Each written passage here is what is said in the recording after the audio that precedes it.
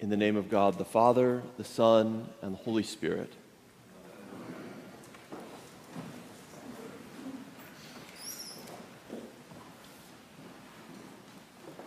You may have heard of the author, Bill Bryson.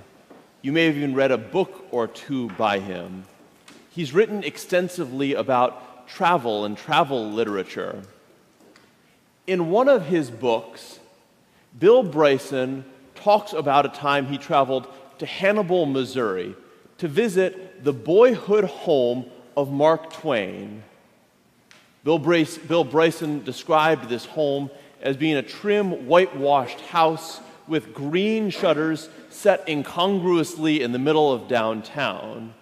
It cost only $2 to walk around the site, and despite that, Bill Bryson was deeply disappointed with his visit. This house claimed to be a faithful reproduction, or even more so, just improvement of the house that Mark Twain had grown up in. But if you looked into the rooms, you'd see up on the ceilings clear indications of wires and water sprinklers. The floor was clearly updated in the 1990s, a little bit after Mark Twain passed away. In one bedroom, there was a plywood partition that was apparently hastily erected. Bryson was further disappointed because he wasn't allowed to even go inside the house. Instead, he went from one window to the next window. At each window, he'd hear audio stories about things that happened inside the rooms. As he was making his way around the house, Bill Bryson struck up a conversation with a stranger, and he asked this person, "What do you think of the house?" This stranger said to Bill Bryson, "Oh, I think it's great. I come here every time I'm in Hannibal, 2, maybe even 3 times a year. Sometimes I even go out of my way to come to this town and see this house." Bryson was dumbfounded, and he said, "Really?" "Yeah," said the stranger. "I must have been here 20, 30 times by now. You know, this is a real shrine." Eventually, Bryson incredulously turned to the stranger and asked, "Would you say this house is the way that Mark Twain described it in his writings?" "I don't know," the stranger said. "I've never read anything by Mark Twain." This man visited what was almost a shrine to Mark Twain 20, 30 times, but he didn't really know who Mark Twain was. He was happy to peer in from the outside windows, but he wasn't really bothered that he couldn't go into the house itself. And I wonder how many of us are this way at times. Yes, we show up to church. This Sunday we'll peek in this window and hear a little story. Next Sunday, another window, another little story. But all the while, we may be tempted to keep our faith at arm's length. Today, we hear about John the Baptist. And we don't call him that to distinguish him from John the Presbyterian and Fred the Episcopalian. But he was John the Baptizer. That's what he was doing. He was out in the wilderness at the River Jordan baptizing people in the passage where we encounter him today. We read that Jesus was coming towards John, and John saw him and said, "Here is the Lamb of God who takes away the sin of the world."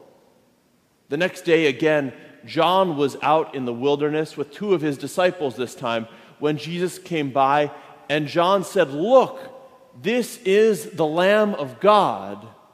And the 2 disciples, when they heard this, decided to follow Jesus.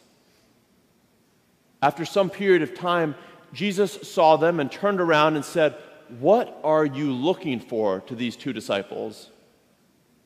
These 2 disciples, not yet disciples of Jesus, still disciples of John, had a chance to ask Jesus any question they wanted. What are you looking for? So if you were in their shoes or their sandals, what would you have asked Jesus? Maybe you'd ask Jesus, why do good things happen to bad people? or bad things happen to good people. I guess that's the way it goes. You might have asked Jesus, if you were particularly clever, what will the lottery numbers be next week? Or how do we get the Jaguars to keep playing like they did in the second half of that game last night? That gets an applause. Or you might have asked Jesus, did God make a mistake when he made mosquitoes? Or more seriously, why do I exist? Or what's my purpose? There's so many good questions that these disciples could ask. They don't know that they're going to follow Jesus for years to come, so this may be their only opportunity to ask a question of the man who John the Baptist called the Lamb of God. And the question they choose to ask is, where are you staying? Why would they choose to ask that? Does it really matter if Jesus is staying in a Motel 8 or on a friend's couch, or if he has an RV in town? It seems like a really poor choice of question. And as a matter of fact, Jesus doesn't really answer the question. Instead, Jesus says, come and see. Come and see. What Jesus was saying is that the answer to this specific question matters a great deal less than the invitation to follow Jesus and be changed like Jesus and become like Jesus. In other words, we don't understand the Christian life by learning facts and by gathering information, but instead by participating and practicing and joining in the Christian life. If you know all the right theological terms and you can give a definition of penal substitutionary atonement, but you never serve your neighbor and you never make time to pray and you never go to worship, you are missing the point. If you keep your faith at arm's length, you're missing the point. We shouldn't simply have an intellectual curiosity about Christianity, but we should have this desire to come and see. That's the difference between being interested in Jesus and being a follower of Jesus. If you're interested in Jesus, you'll say things like, yeah, it's great that people over there serve the needy, and it's great that people over there give away their money, and that people over there welcome strangers and remind children that God loves them. But a follower of Jesus will instead say, I am going to serve those in need. I am going to give away a percentage of my income. I am going to welcome strangers and remind children that they are all loved by God. Jesus said, come and see. And the gospel passage we read today uses these verbs when describing what the disciples did. The disciples came, the disciples saw, and the disciples remained with Jesus that day. Jesus was saying to them, come and see how I live, how I cure the sick, how I spend time with the lonely and feed the hungry and bring good news to the hopeless. And the disciples did just that. What's interesting is that Jesus never really answered the question asked by these disciples. He never told them where he was staying. But even more broadly, Jesus frequently didn't answer the questions that he was asked in the Gospels. By one count, Jesus was asked 183 questions that are recorded in the Gospels, and there are only 3 direct answers that Jesus gives to these questions. You may find yourself also having questions that you're asking. You may be saying, God, why did this person I love die? Why did I get this diagnosis? Why can't you find me a spouse or change my spouse? And maybe you're not finding the answers to these questions. And maybe you're so frustrated that you feel like you're about to give up on your faith.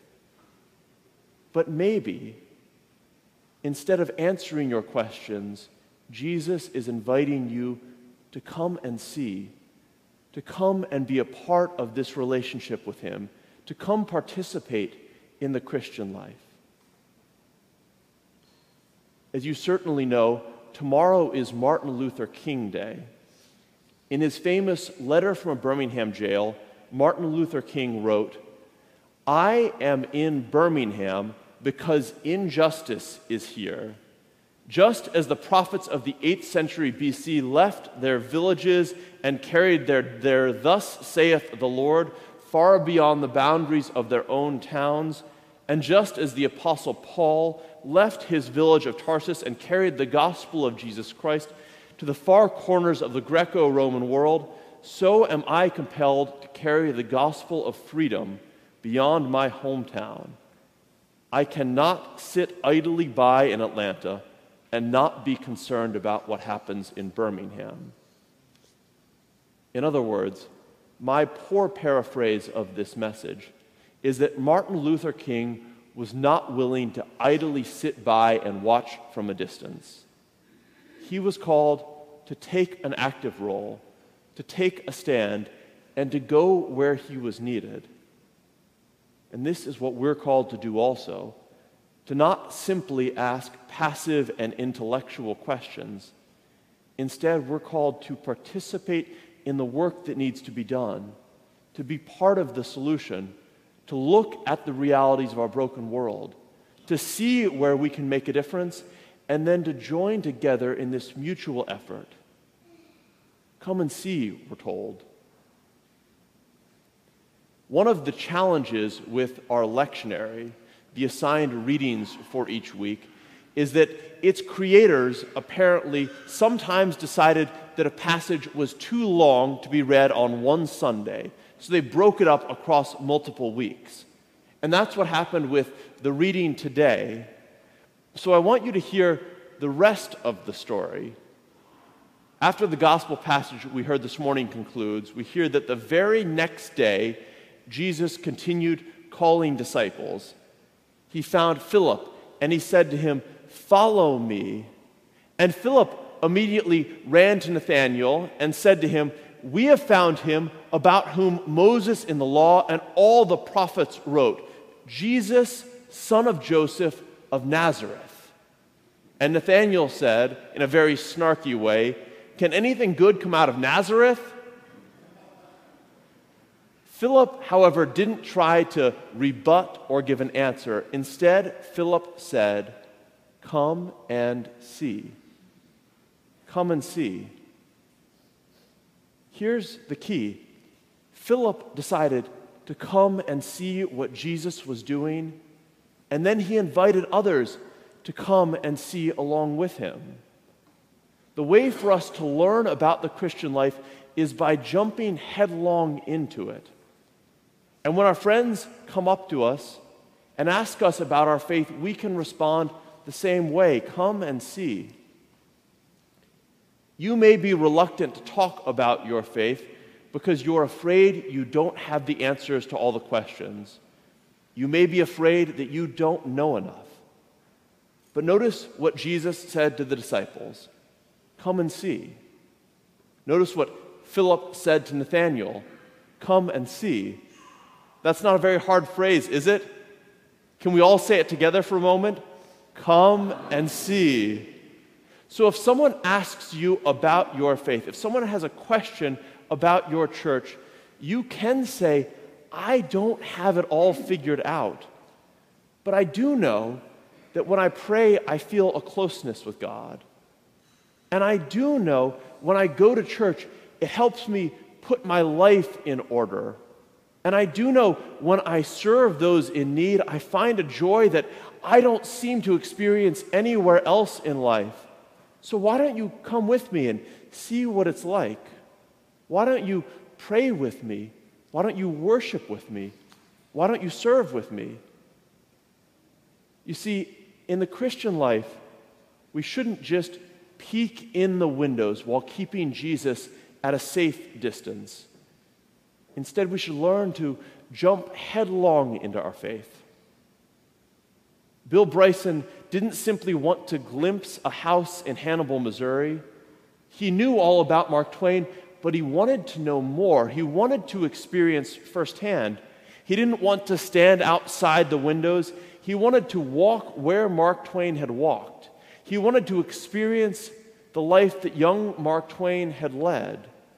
And we're called to do the same as Christians, to not simply curiously glimpse the stories of Jesus, but to make them our own stories, to not just hear about Jesus, but to participate in the life of Christ, to enter the household, the family of God, to walk in the same path that Jesus set for us 2,000 years ago, living as he had lived, forgiving and loving and praying and worshiping and serving. After all, the Christian life, much more than it's meant to be understood, is primarily meant to be experienced. Jesus said, "Come and see." Come and see. Amen.